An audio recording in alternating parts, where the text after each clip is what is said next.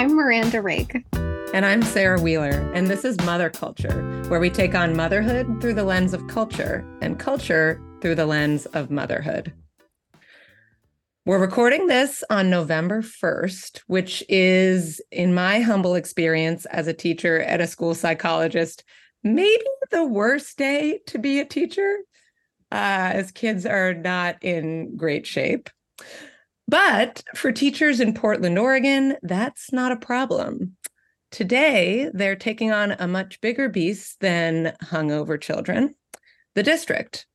This is the first day of a citywide teacher strike that is keeping some 45,000 students home, including Miranda's kindergartner.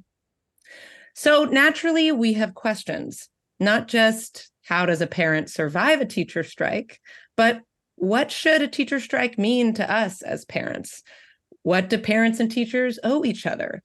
How does motherhood intersect with resistance and more? Luckily, we have help. Joining us today is Andrea Kemp-Sellers, the beloved transitional kindergarten teacher at Emerson Elementary School in the Oakland Unified School District, where she is also a parent. Andrea grew up in Oakland and is no stranger to protest, and the two of us got to know one another on the picket lines of last May's Oakland teacher strike, which kept my son and her daughters out of school for 7 days and was one of the most painful and beautiful experiences of my life. Welcome, Andrea. Thank you for being here. Thank you for having me. So before we dive in, we like to ask our guests, as a way of illuminating the web of care we all live in, which is particularly relevant, I think, to today's topic, where are your children at this moment? Who is caring for them right now? Ooh. So the husband is picking them up from the after school program because it's Wednesday and it's an early day. And luckily he had the day off and I am at home nursing a hurt ankle. So they're both in the after school program. Yes. Yeah. And that's free, right? In Oakland? Yes. What? That's amazing. Yes, it is a lifesaver. There was a long wait list initially. So while I was at meetings and such, they would be like in the classroom with me. And I remember hosting parent-teacher conferences. And my daughter, at the time she was in kindergarten, she was doing cartwheels on my phone in the classroom as I was hosting on Zoom. And so I could hear her, but I couldn't quite tell what she was doing while I'm hosting these conferences with these families. And I got my phone later and she had just filmed a whole musical reel of cartwheels in my classroom while I'm in the background speaking to my new fan. It was magical. It's one of my favorite videos. That's real life, right? That you, especially when you're an educator and a parent, right? Like you're tending to other people's kids all day, but you got to be a mom. Oh yeah, it gets real. Well, I'd like to start with Miranda today. Miranda, can you tell us more about the Portland teachers strike? What are they looking to accomplish? What are the vibes? How is day one going as a parent? Yeah, I would say that, complicated feelings personally, just,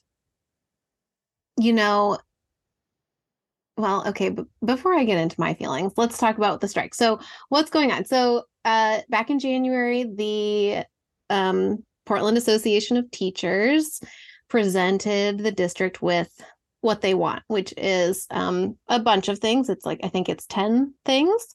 But what has really turned out to be the points of contention over the last however many months, that is 10 months, I guess, sounds like prep time, and I might be using the wrong terms, but planning time. So they want 440 minutes in what would that be, per week? And then they want, I mean, really the crux of it is they want a 23% cost of living increase over the next 3 years. That seems to really be the point of contention. I mean, other things, but I think that is why we're on strike. Seems like to me. There are many things that they're fighting about, but so they asked for 23% cost of living increase over the next 3 years. The district responded initially with offering 7%. So, and then now I think the district is up to having offered 10.5%.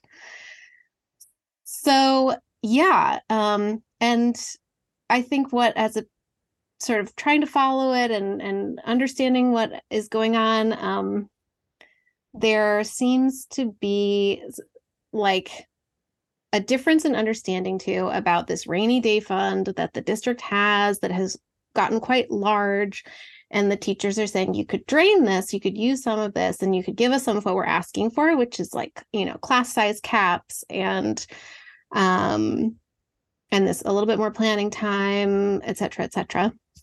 And the district is saying, well, we can't fully drain it. And, so it's back and forth. And so it's just gotten really heated. And in preparation for our conversation, I was listening to our local paper. It's called The Oregonian. And a reporter who works there who has 2 kids in Portland Public Schools did a big Q&A responding to readers' questions about the strike. And one of the things that she opened with pointing out, which felt very indicative of kind of where things stand, is that both the teachers union and the district have now filed complaints against each other with the state labor practices, oversight thing. So it's really messy and they're not getting along very well, to say the least. And even today, so we were supposed to hear by 7 p.m. every night about if there will be school the next day. And my son's best friend came over to play. And as he and his mom and I were talking, and we got a message, this was at 12:30 today, that school is definitely closed tomorrow. And then also Friday.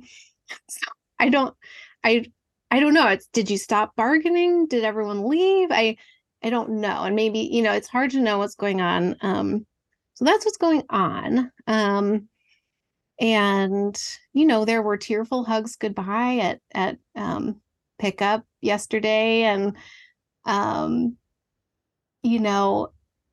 I think that my feeling as a parent is just that I think I'm struggling with, and I don't want to project it too much on my son, but he, today he seems really unsettled, and I don't think it's just the Halloween hangover. I think it's and we've talked about it, and his teacher talked about it. He was initially calling it the stroke. He kept saying when the stroke happens, I said, no, that's not it. And my husband and I were joking and also serious about watching Newsies with him so that he could understand this, what a strike was in a fun way, maybe. And we've taken him to protests before. In 2020, there was a lot of protesting going on in Portland, and we participated in some of it with him. And but man, he is so unsettled. I don't think we're going to take him to the picket lines. I don't know. I can't tell what is, he just seems a little confused. And so, it dredged up some pandemic feelings for me. TLDR, of structural failures once again impacting an experience for my son that I really had hoped could be just quote unquote normal. And so I'm not angry. I'm just disappointed. I just wish this could have been resolved and not come to this. And I'm just bummed out, and I'm tired of ushering him through things. masked preschool, and then we had to leave that preschool because they got rid of masks, and vaccinations were not available to kids under 12 yet. And so we moved to an all outdoor preschool because he had a baby sister at home, and just all the things that we've all as parents weathered. And then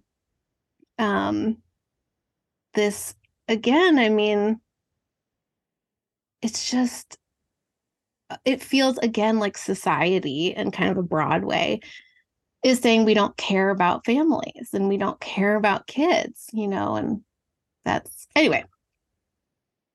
I'm taking this pretty far, but that's how I feel. We asked for the vibes. You gave us the vibes. That's the vibes. I think all the parents feel that way. And I think yeah, all of our peers, we love our teachers and we support our teachers, and they are not asking for anything unreasonable. I think it's just like, how could they, not the teachers, but if we didn't get anywhere in 10 months too, how are we going to get somewhere in like 5 days? And then if we can get somewhere in 5 days, why did a strike have to happen? Is how it feels. I don't know. So it's just messy. But yeah, I'd love to hear your thoughts about this, Andrea. I certainly can relate to, a surprise for me in our strike in May was that kind of pandemic trauma coming back, that like we'd already missed so much of school, and having my kids home unexpectedly felt like it brought with it all that anxiety from years ago, even though I had to work to update myself in space and time. Like, schools are not going to be closed for a year. It's okay. But I had to kind of say that mantra over and over. And then I thought about all the teachers who also taught during a pandemic, and they dealt with those disruptions, and they have their own trauma from that too. So, Andrea, I don't know if anything, in kind of Miranda's experience around that, or, questions about your kid's reaction to it and how involved you get your child, if that brought up anything for you. No, it definitely brought up all of those feelings. As a mom of 3, when everything got shut down, and having them all, like at the time I had a 5th grader, a 1st grader, and then she was in preschool at the time. It just kind of, when everything shut down, like we were in school the 2nd week of March, and then we had to say, okay, we're going to leave, and we're not, but we think we'll see you next week. And then we didn't see them next week, and we didn't see them the following week. And those of us who had to teach through it, we basically had to learn how to teach through a whole other format that was like unheard of. So the fact that our children are so resilient and they have gone through something that we will never go through, that we had never at that point gone through, was a kind of humbling thing to try to figure out, like, can our kids handle this? And then in the fall, we went back and it was all on Zoom, and we were a little more tech savvy, but we had to teach how to our kids, like, how to connect with these screens, like, and they got through it and they connected and they spoke to each other and they have these relationships. And now we're back in the classroom, but then we have these masks. So we have to teach the kids how to read emotions through like masks, through this, like this part of the face, and how to be safe with the mask. And they got through that. They were resilient. They were able to do it. And then to have to say that, to try to explain to them like what a strike was and why we were doing what we were doing, and having to teach these strike lessons to 5-year-olds so that they would really understand that we didn't want to be out of the classroom and we wanted to be, with them every day. However, I can't afford to drive here every day. I myself commute from Vallejo to Oakland every day, and it's about an hour commute in the morning and an hour and some change when school is out. So having to explain to them that, I want to be here in this classroom with you every day. Unfortunately, Oakland, we're still like the lowest paid teachers. And we took we asked for a certain amount, but you're never going to receive that thing that you asked for. And so we were hoping to shoot for like somewhere in the middle. But having to explain that to like children who are so small, this is why we're doing it, and hoping that it's something that they understand, was really scary. But I feel like the affirmation moment for us was when our families would show up on the picket line and they'd have their signs that they made, OUSD, make better choices, which for me was like such a humbling experience that, yes, I want to have you with me in the classroom, but if I can't have you in the classroom with me, then we can be out here like on this line and I can show you live action, social justice, and how you can make a change, even if it feels like all you're doing is marching around and dancing to music. It was a time for community and for everyone to come together and mothering on the picket line and also teaching and connecting and waving as like our kiddos are honking from the car. It, I think, brought us closer. And then when we were back in the classroom, we were, that much closer to see that we had the support of our families, because the news, they did a number on the Oakland Unified School District teachers, and it was a smear campaign, and we got villainized. But in the end, I feel like it worked out. Like we didn't get everything we asked for, but I think it was good to kind of have those conversations with our families ahead of time to kind of explain to them, this is why we're going on strike. And I think we started doing that like maybe 6 months before like the strike was even a thing, just to kind of have that to kind of front load that, like, this is a thing and it's happening. This is why we're doing it. We held like info sessions for families to kind of explain, because if you're not like in it, it's hard for you to kind of hold on to, well, why are they doing this again? And so we had these like sessions where we would talk to families and we'd answer questions, and we tried to get as much information out there as possible. We didn't have the media on our side, but at least we could connect with like our school communities. And so I think that helped kind of clarify what we were fighting for. But yeah, what a time to be alive. So much in there, Andrea, that's so interesting. I'm thinking about too, there was this one night, I think halfway through the strike, where the teachers at our school offered a Zoom to parents just to kind of answer questions about the strike and try to kind of correct some of the things that they felt had been, wrongfully put out in the media. And so a lot of parents showed up on this Zoom. I mean, all kinds of parents. And then, we talked for about 45 minutes. And then the teachers said, before we go, will you put your kids on? And so all these little squares of parents, a child or two would join, and everybody went off mute. And, a lot of the kids were wearing their pajamas. It was late at night. Like every parent, every teacher was just done. And the kids were, resilient and disoriented. But then all these little kids just waved goodnight and to their teachers, and the teachers were crying and the parents were crying. And it was really moving. Yeah, you know what you're saying. Like, I think that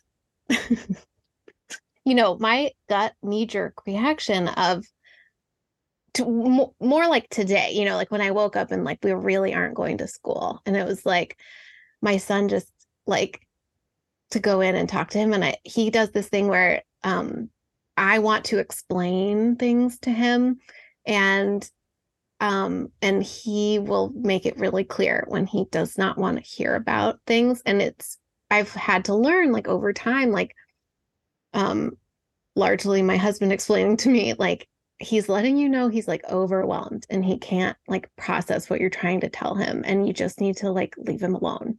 And like that is totally like almost verbatim what my kid is telling me. But like sometimes I have this reaction as a parent of like, but I need to give you all this context and all this information. And it's like, he's just, and that's fair. Like he's like, I think he can handle a lot. And then he's also 5. And then some things don't land, um, but I loved your perspective about coming back into the classroom. And that is what I've been trying to focus on with him, trying to say, you are going to go back and you are going to see Miss Foster and you're going to be with your buddies and you will go back. This isn't forever. This is just for now. And like, maybe I need to think about that too, like that feeling of return, like that it will happen. And like you're saying, Sarah, like I need to remind myself, like, this is not the pandemic again. I'm not like now this thing that I thought was going to last a couple weeks is actually going to last 3 years. Like that's what happened then. That's not what's happening now. And like, and yeah, it's like, it's tricky because I don't want to push him to go to the picket lines, but like I was telling him today, like his favorite teacher. I mean, he loves his teacher, but then they call it your special. Like each day you go to like PE or music and his favorite special is PE. And I noticed on Instagram that his PE teacher was at his school today, this morning on the line. And I was like, oh man, if I had known that he would be there, maybe it would have been good.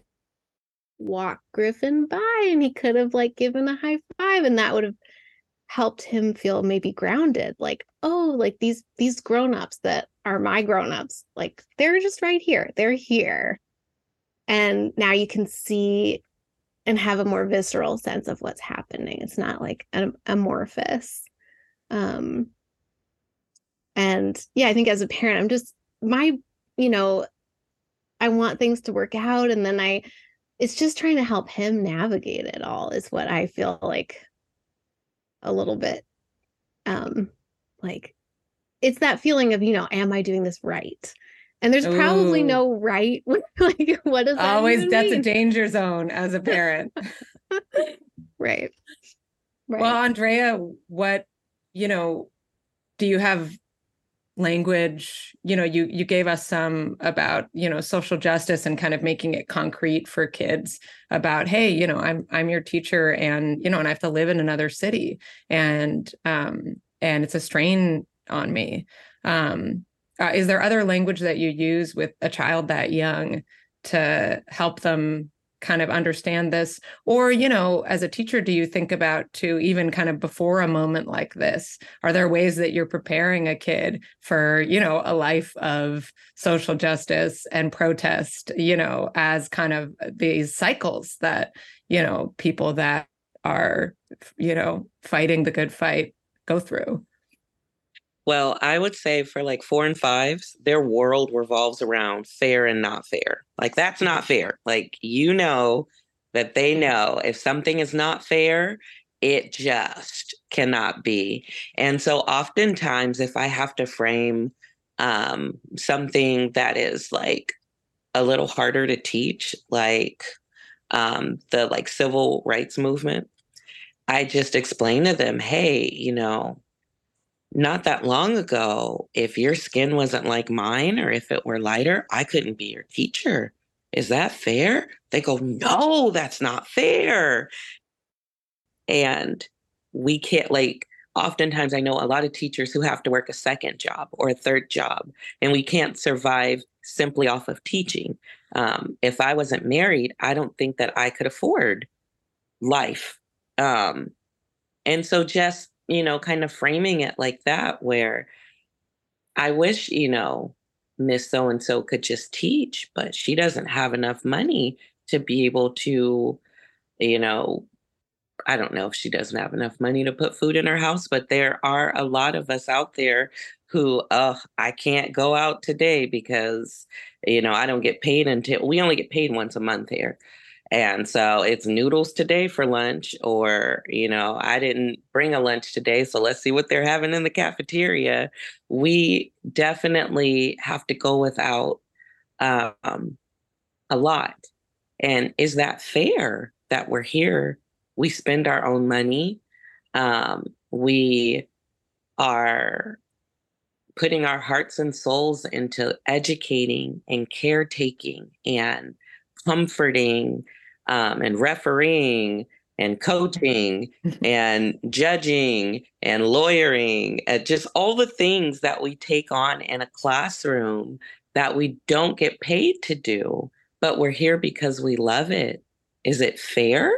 They're asking for more money because they can't afford to live. Is that fair? And so using that language of fair and not fair will get you a long way. It's concrete for them. Like, they know right and they know wrong. They know fair and not fair. And oftentimes, I'll, kind of hear like a parent question, well, does my kid really know? And I have a kid, and I'll ask him, I'm like, what happened? He goes, I can't not know. Like, I don't know. Oh, you can't not know. Like, well, did you do the thing or you didn't do the thing? Can't not know. Do you think you're going to get in trouble? And he kind of looks at me, and I'm like, you're not going to get in trouble. You just have to fix the thing if you made a mistake. So then he'll, have this moment of honesty. But children are these complex human beings who have all these thoughts and all these feelings, and they're trying to make it all make sense. And if we give it to them in a way that they understand, they're more resilient than what we give them credit for. Like, we don't want to remove all of the stumbling blocks because we want them to be able to like persevere and get through some things. Like, oh, baby, I see you're going to fall. Let me move that. No, I kind of want to see what you're going to do. And I want to see if you can get up without me, which is scary as a mommy because it's like, no, I want to help you. You're my baby. But also, like, how much of it do you understand?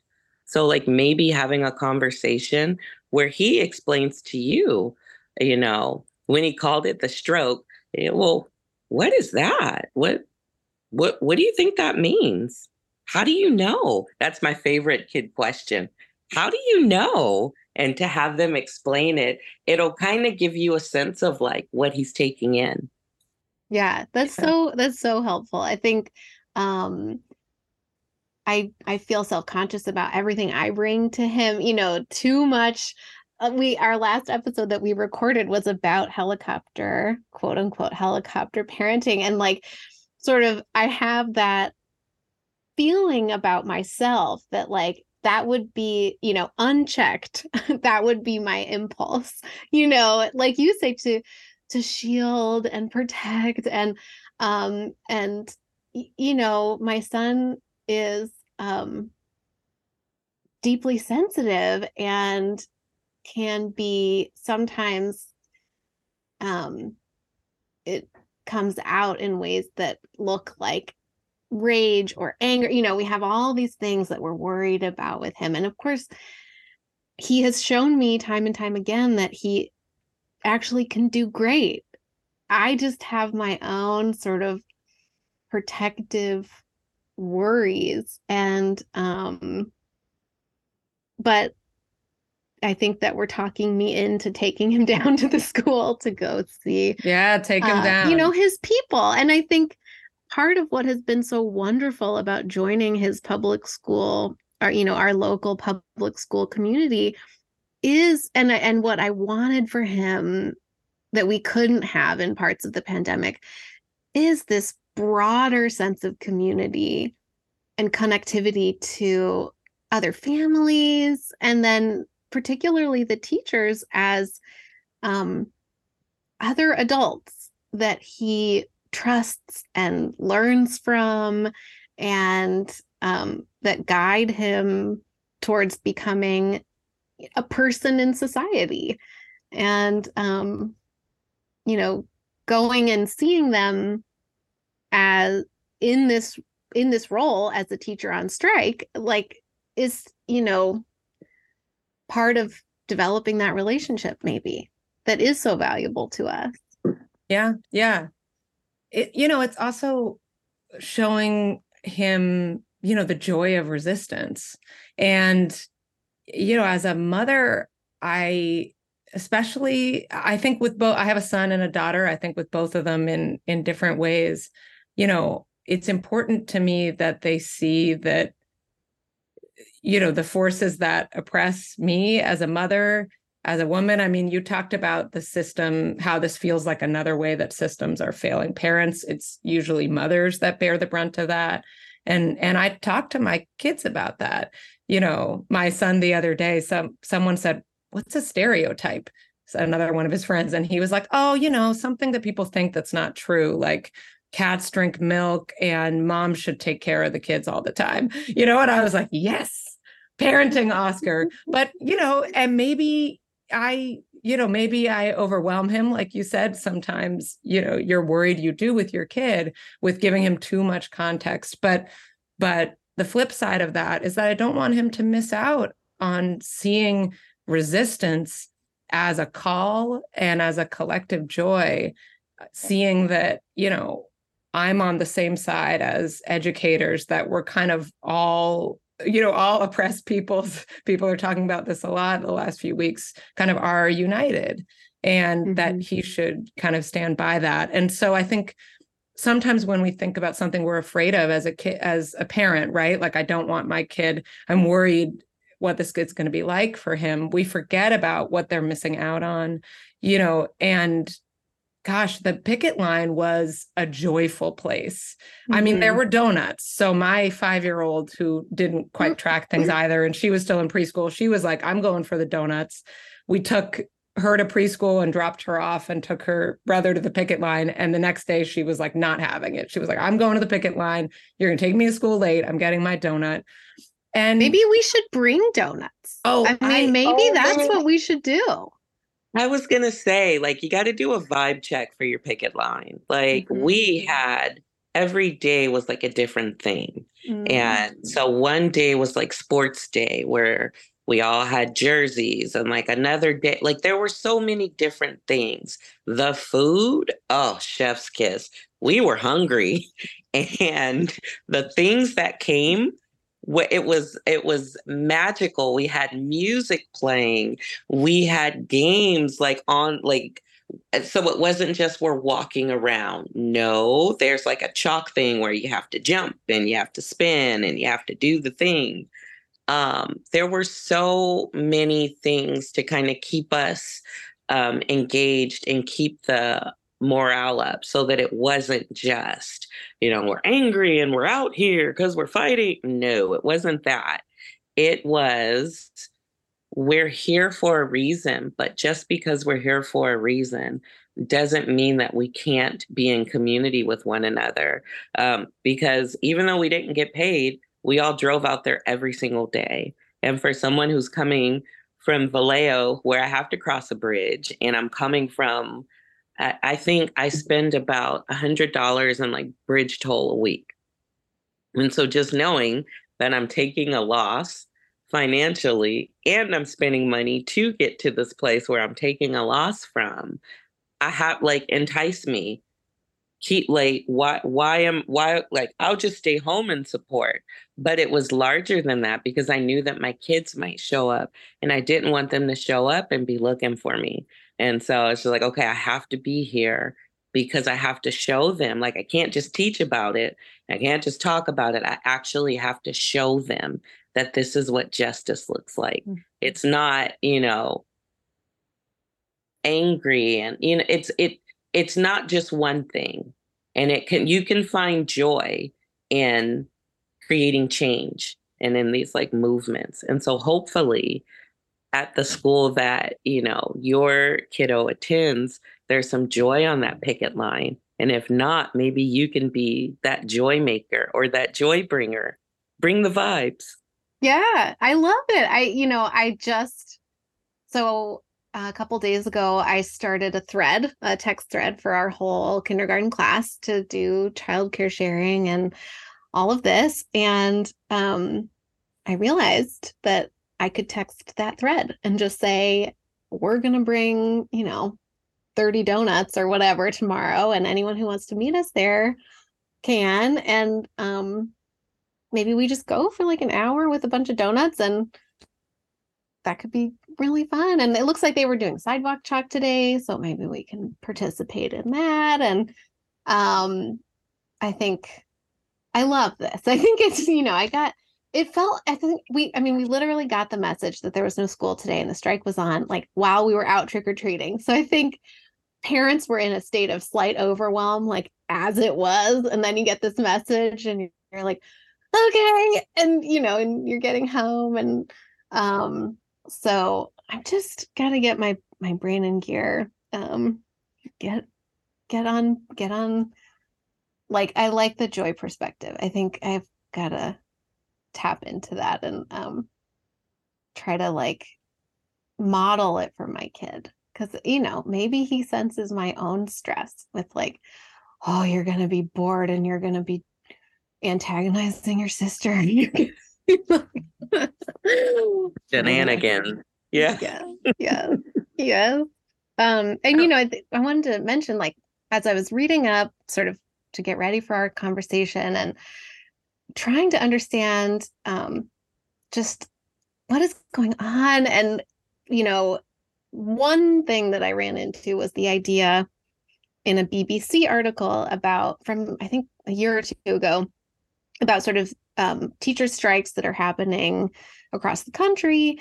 And they drew a line to the financial crisis of 2008 as a moment that changed and that greatly reduced like federal funding of schools in general, and kind of this broad financial shift in our country, and that maybe has had ripple effects. And it, at least they said that funding has not ever returned to pre-recession levels. And I'm thinking about that as we head into maybe another recession or whatever you call this terrible financial moment. And just sort of, that's what I was sort of getting at with the structural, feeling the structures crumble around us, and so there's a $200 million gap between what the teachers are asking for and what the district is saying they can do. And so that's the number that everyone is talking about right now in Portland. And I think I emailed on behalf of the teachers, emailed the board, and got a sort of a stock response, but long and informative, but stock. And basically they were saying, you need to go to the legislature, you need to go to our governor. And I walked away with this feeling that like that is probably true, like that there probably does need to be more money coming down into our district, in general. And also there is misspending and there is strange allocation, and they should pull from this rainy day fund. And it seems like it's like yes, and like it's just like all of this, and thinking about the structure, it kind of reminds me of like in a classroom when one kid is getting an F, it's like it's that kid. And if 70% of the kids are getting an F, like maybe the teacher needs to reevaluate their approach. And it's like if lots of districts are striking over the same issues, like maybe this is a structural problem. Like maybe this is the whole country, like, well, not you're right. valuing educators and yes, and right. Yeah. Yes. Right. I mean, that is true. The country does, we're not, families and educators are not valued. There are larger systemic problems that oppress both districts and teachers unions. And so can you kind of fight against that while trying to make your micro community better and spend what it does have, more wisely and humanely?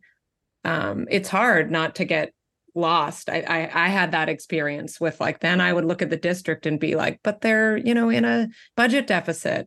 And so how can you kind of just put one foot forward, doing kind of a good thing, And think about other things that you want that you think would affect change, and model that for your kids.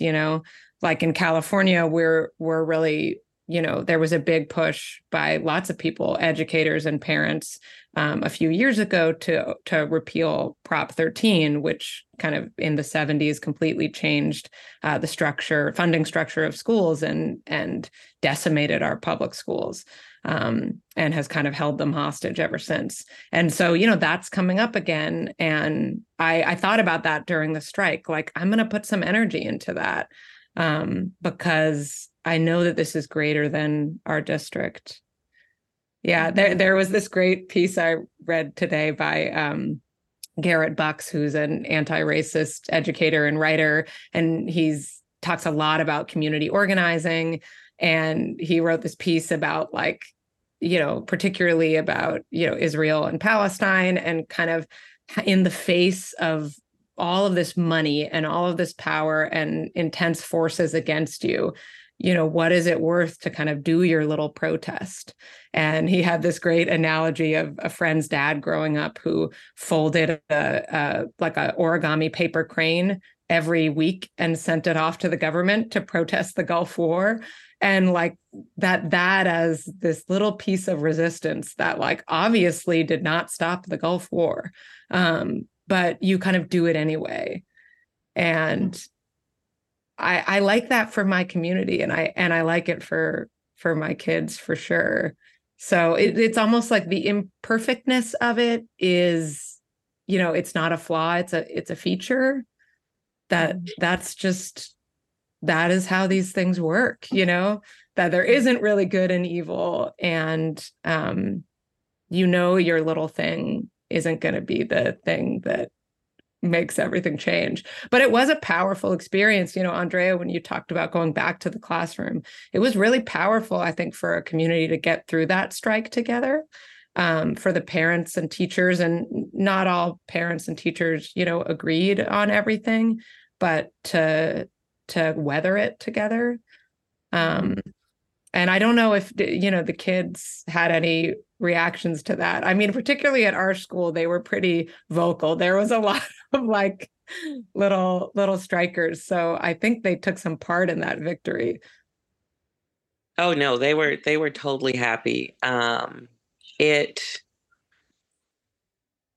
have experienced a few returns to the classroom, and this return to the classroom, it was different because it was confirmation that, okay, it's not like a pandemic. We're back. We said we would be back, and now we're back.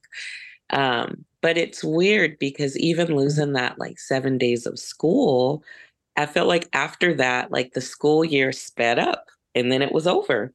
And so it's just we mourned those 7 days of not coming to school, and the 7 days of these lessons, and we didn't get to this thing, and we have to cut this thing short. But we were happy nonetheless that we were back in our classroom space, and things were normal again, well, as normal as they could be, I suppose. But there were some things where we had to kind of concede to, because we knew going into it, we weren't going to get everything that we asked for. And then internally, we had to really figure out well, is this important enough to keep us out another day? Or, what is this issue exactly? And is this the hill that we're all going to die on? And so a part of it, was we had to really have faith in our team. And we had this huge, I feel like the folks who were in charge of the strike stuff, there were 100 members on that team, and they were from all of these areas. And they were I have a few close friends who worked for the early education piece, and there's so many little things that went into what's going into this contract. And okay, this is our piece. And then you got the high school side. You've got early education folks. And, we're all trying to get our things that are super important to us into this contract. And so a part of us, like we had to come to terms with, we're not getting everything that we wanted, and we asked for this much, and we're coming out of it with this, and there are some things that we kind of took away from, and it's just like, really, like, we have to do this now. But overall, I think though it's small compared to being out on strike another day, because honestly, nobody wants to go on strike. Like, yes, we made it joyful and we made it a beautiful place, but I'd rather be teaching in my classroom with my kids. Like, this is my routine, this is my normal, and I'm outside of my normal, but I'm outside of my normal for a reason. So it's just that, and then seeing it on the news and seeing how they portrayed us, and like having to have talks with like the grown-ups was like the hardest thing. Like, our kiddos, they were like ride or die. Like, yeah, we're gonna strike. Like, you're right. That makes sense to us. But for our parents, there was a lot of convincing for some of our parents that we had to do, and to have these like lengthy conversations um, with like some of the parents. It was challenging um, to kind of hear what they had to say, um, and to try to separate myself as like a person, like outside of, yes, I'm your kid's teacher, but I'm also like a person who's trying to live, and I'm trying to survive, and I'm just asking that I be paid what I should be paid. Um, they're just really uncomfortable conversations, and I'd much rather be in my classroom with my kiddos. Like, I know how to talk to kids. That's my jam. But the grown-ups, like, that was just the thing, like, to try to maneuver, to try to get them to understand. It wasn't fair versus fair with, them, as opposed to, is it fair? And they're like, well, maybe. And I'm just like, what? So it I'd rather be in the classroom. Yeah, We I both think be on the picket line. that was something really clear, like as a parent visiting the picket line, that in moments of like where I wanted to kind of think of the teachers as others, or as not taking my sacrifice seriously. And then the second you see a teacher, and you give them a hug and they kind of fall apart in your arms, and you really saw that they did not want to be missing school just as much as you did. Andrea, did you find that any of those difficult conversations, I mean, that's amazing that you had them with parents, and that you had the relationship with your parents, that they could kind of come to you and hash that out. Did you find that those conversations, any of them, help strengthen your connection to parents in the community? I definitely think so. There was one parent in particular, and I wasn't even her kid's teacher anymore, but I taught her kid when he was in transitional kindergarten, and now he's in third grade. And we are still pretty close, but she was like one of the parents where folks were having like a hard time, talking with her, and, trying to get her to like understand what the like issue was. And at first, me being a person, I couldn't understand like why she didn't understand. But then it if it's not like your fight, then of course, like, all you're hearing is like everything else, and you're not making it like, it's hard for you to see what someone else is going through if you're not going through it yourself. And so I kind of took those opportunities to just really explain to her kind of where I was coming from as like a person, and not just as like a teacher that lives at this school in this classroom, and you only see me at this school in this classroom. And so I think kind of explaining that to her, that, outside of this school, these are some of the things that I'm encountering and I have to go through. I think having those conversations were kind of eye opening for her. And I hope that they um, gave her clarity.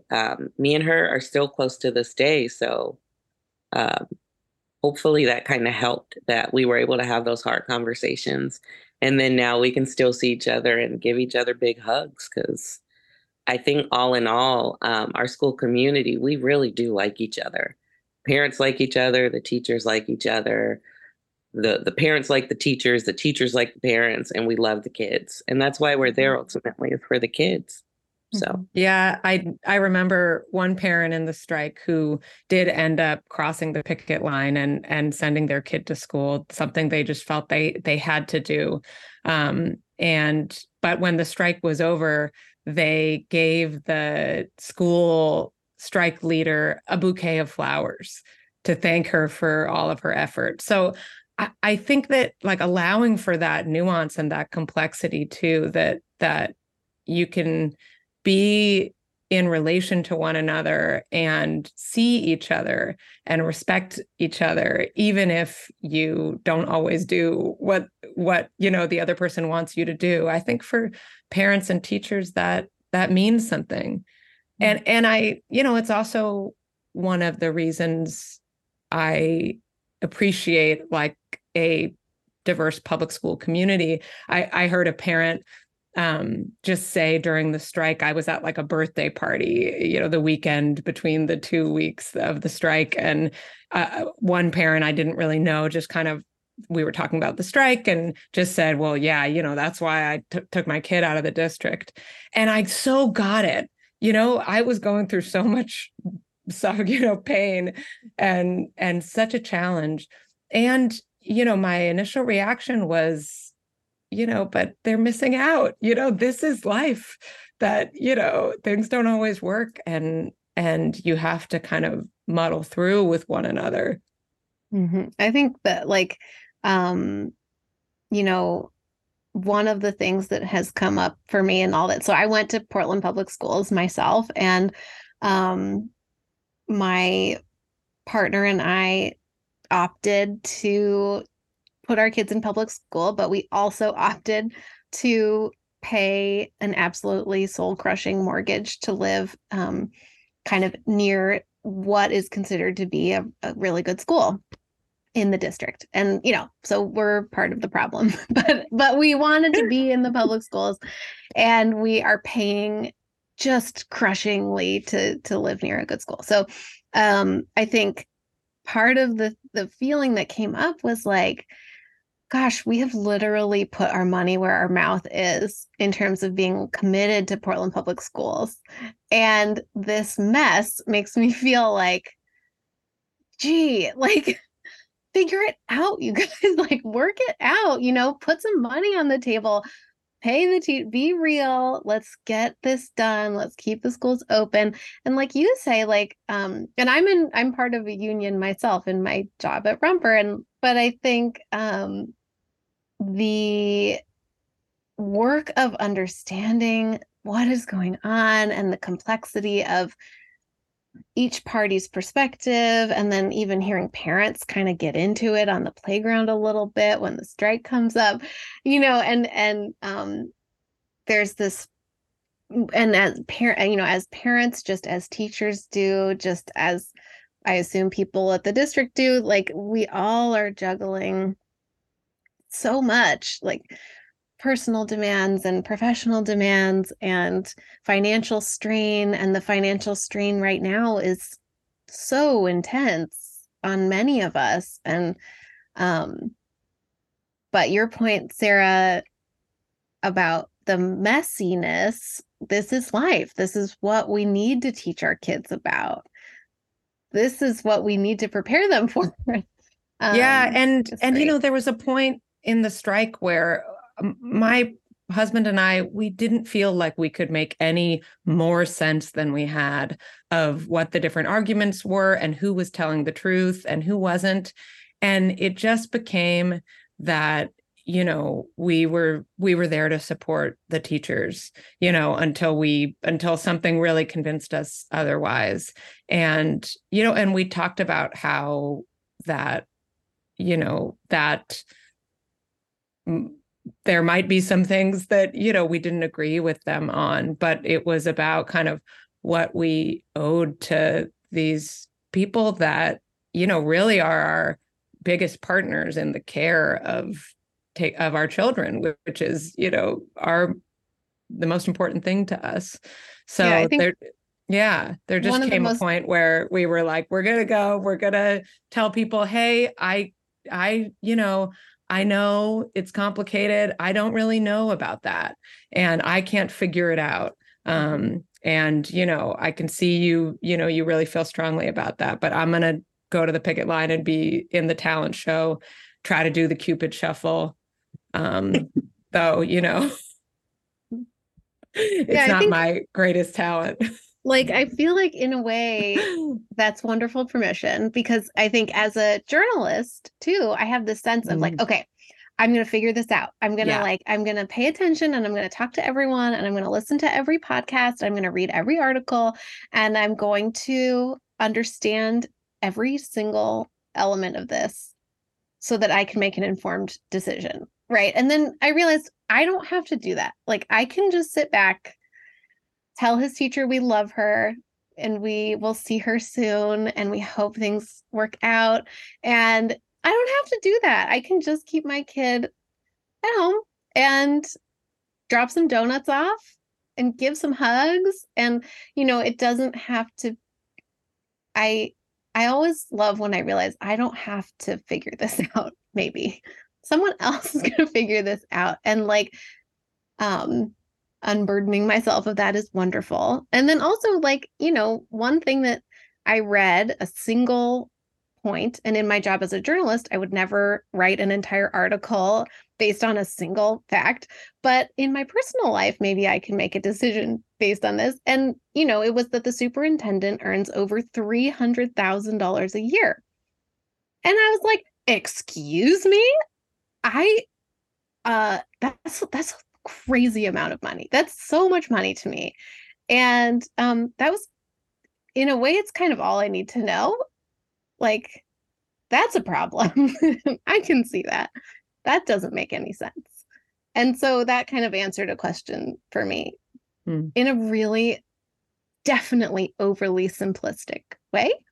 But maybe that's fine for what I need to bring to the table here, which is maybe not all that much, other than some donuts and some hugs. Yeah, gotta bring donuts to the table. Yeah. Andrea, I'm thinking too about, you grew up in Oakland, right? Mm-hmm. And so you are not a stranger to protest and resistance. And, I'm thinking about what happens when we, raise children to witness the fights that you've talked about, you want your students to focus on. And so what was that like for you? And do you think that shaped, how you mother? Well, I would say as a kid, I was a strike kid. I went through an Oakland Unified School District strike when I was in elementary school, and I can report that I am okay. So you can rest your fears. I think I was in the 5th grade when OUSD went on strike for like similar things. At that point, we had like a strike school, and we got to see like this strike had went on for, and of course I'm a kid, so I felt like it went on for forever. But all I remember is that we went to strike school, and we got to see our teachers, and we got to see our friends, and we were in community in that way, because I can't even remember, and I'm sure it's written somewhere, but from my 11-year-old brain, knowing that my teachers were on strike, and I knew that, there was a reason why we couldn't go to school. And I knew that we had to go to this strike school for a reason. I was okay with it as a kid. It didn't all 100% make sense to me, but I knew that it was the right thing to do. Also, my mother was the vice president at the time for Local 250, which was the SEIU hospital union. And so she would be on the news every day talking about healthcare workers and how, she has to, strike for the rights. So this was all language that I grew up with. Um, and it empowered me as like a grown up to know that, again, what's fair and what's not fair. I feel like my mom probably was the one who like broke it down to me and my sisters. And I remember her being on the news saying, I have 4 daughters at home and I'm a single mom and I need to be at work, but also, I also want to work in a place that's fair and, we're being treated fairly. And that really stuck out to me because oftentimes we'd be like, Mom, you still doing that union work? But now as a grown up, I do understand like what she was doing and why it was so important. Um, and even as like a teacher, like having them like learn like what's right and what's wrong and what's fair and what's not fair and actually doing something about it, like putting your words behind it, and how small actions can bring about big change. um I lived it, and I'm still living it, and hopefully my children will have the same type of like connections to like change and like social justice that I do, through the fact that they watched their mom walk on the picket line and they walked with her on the picket line and they were a part of, that strike thing, and they might not understand all the things that it's about, but they understood that there was something that wasn't right, and a group of people there, normal teachers did something about it, and a change was created because they did something about it. So just your kid's gonna be okay. As a former straight kid, he'll be okay. I believe you. I think he's going to be fine. Yeah. I feel excited. I feel excited about tomorrow. Wow. Big... We went from fear to excitement. That's a huge shift in under an hour. Nice work, Miss Sellers. Well, it was so helpful. I'm here for it. To hear, I think there's my son's teacher has been a teacher for 30 years. And, we just adore her. She's like a superstar at the school. And, she has a button on her little lanyard that says working without a contract. And then, but, and I know she talked to them about strikes, and I know she read a book on Monday, I think. But she's just very measured, and she's a little bit quiet with parents. And I think she would be my resource. I would love to take her out to coffee and pick her brain about all of this. But she's kind of a person who, like, she's very warm, but she doesn't invite that, or I have a sense that she's a little bit private, or I don't know if that would make her uncomfortable, or so I think I really appreciate having a teacher's perspective beyond what I've read obsessively from from our Portland teachers who are being vocal about it. But sometimes it can feel tricky, like, are you prying? Is this comfortable for you to talk about? Sort of in those in-person relationships, at least for me as a parent, I don't know what is, I don't want to put someone out of their comfort zone if they're not talking about it. I feel like if she's wearing that thing, that is a conversation starter. Like, you can't wear that without someone asking, hey, what's up with that? Yeah. So that might be her way to invite you in to, have the conversation, because for some parents, they're not ready for all that. But for others, oh, you notice this thing, ask me about it. And I can give you the answers that you seek. Mm-hmm. Yeah. I like that invitation.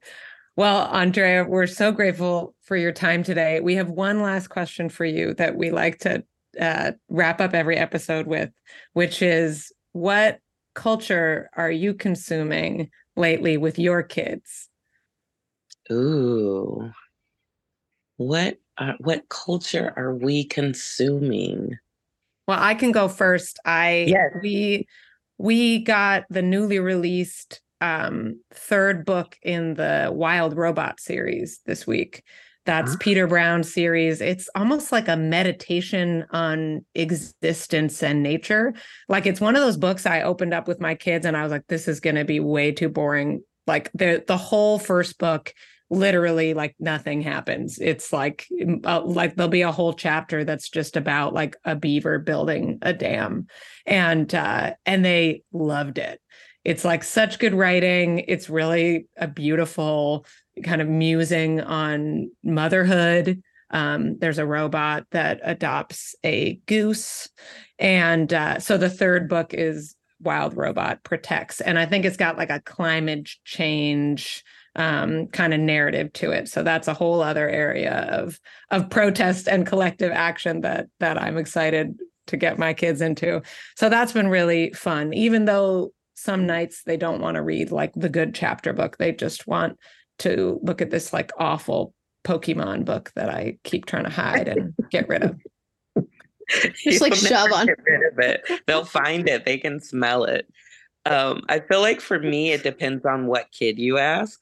So if it's my high school age son, it's all about the ladies. The ladies. Anything, any advice on the ladies. And it's weird. It's strange. With my fifth grader who's 10, she's all about K-pop, all things K-pop. And she is wanting to get a CD player and she wants a record player and so that she can play these CDs that are from the olden times. And I'm just like, great. So that's her deal. And then my little, who is not so little anymore, she's 7. She is really into, we like movies and we watch all of these movies together. She's my snuggle bunny. And so anywhere I am, like she tried to creep down the stairs earlier and I'm like making eyes at her, like, no, go upstairs, we'll snuggle after. But we are like popcorn movies. We just watched Hocus Pocus, like right before, right? Classic. So big movie watchers, me and that one. And so I'm sure she'll have something for us to watch today. Oh my gosh, Hocus Pocus scared me so much when I was little. I remember like I was very easily scared, but like it really scared me. Like, anyway, I'm gonna guess, having met your youngest daughter, who's in my son's class again this year, Andrea, I'm gonna guess that not a lot scares her. No, not at all. Well, no, she's pretty fearless, that one. She's yeah, we watch some things. She will say like if it's too much for her and stuff like that, but she is all about a good story. So if it's got a good plot to it and it's got good dialogue and good character stuff, she's all about it. Like I fell asleep watching movies. We watched like Monsters High. They have a part 2 that just came out. Everything is Halloween themed right now because she's very much like a seasonal like person. And I fell asleep on it and she watched the whole thing and could like recap all the things. So that's awesome. What about you, Miranda? Well, gosh, I was gonna say, I feel like we have to talk about the fact that Sarah and I were texting about Newsies in the context of the strike, the 1992 Disney blockbuster hit. Actually, it was not a hit. My husband pointed out it had 30% from critics on Rotten Tomatoes. I gave it 1,000%. Yeah. And talk about CDs and records. I think I had the Newsies tape. Oh, yeah. I was visiting my grandparents in Ohio and we went to a mall in the middle of nowhere and I found Newsies at this video store and like convinced my mom. I was like, Mom, like I'm away from my best friend. I need something in my life. And so she bought me Newsies, which... Oh, you had the movie. I just had yeah. the soundtrack on my little Walkman all the time. Oh, yes. My best friend and movie. we were obsessed with this movie. And like, so last night we downloaded it so we could watch it with Griffin, my son, to help him contextualize the strike. Remember when Christian Bale writes strike on that giant chalkboard in the movie? And like, it's just, it's fabulous context for children. Strike content. So yeah, I'm hoping we're gonna do a movie night and give him some context for what's going on. Love it. Then he'll go to the picket line, like, with songs. Yes. He'll show up tomorrow, like, open the gates and seize the day. Yes. Oh, it's gonna be great. Yeah, I was trying to figure out, like, as we talk about his teacher strike in the context of Newsies, like which character I should tell him is like his kindergarten teacher. And I can't decide. The burlesque dancer? We were like saying Meta. We were like, is dancer it with a heart of gold? Is it Meta? Maybe it is. No. Make it one of the main. Yeah. I think it could be Christian Bale. I think we just tell him, it's cowboy. Yeah. So yeah. Great. Well, we have a lot of I think fun stuff to consume tonight in our various homes. Thank you so much, Andrea Kemp-Sellers, for joining us today. Thank you for having me. Oh, we know you're like teacher times mother time is like every minute is precious. So send us a bill, please. This was awesome. Thank you so much. Thank you. Thank you. It was nice to meet you. That's it for today's episode of Mother Culture. See you next time. And like my mother always said, get up, get down. Portland is a union town. Woo! Mother Culture is produced by Opus Knox Media with music by It's Electric. You can follow us on Instagram at Mother Culture Pod and check out our Patreon at patreon.com/motherculturepod, where for as little as $5 a month, you can support our work and get access to perks like listener call-ins, themed playlists, Miranda's motherhood curriculum, and Sarah's no-fail parenting fortune teller. Think about it. That's cheaper than a Pokemon pack.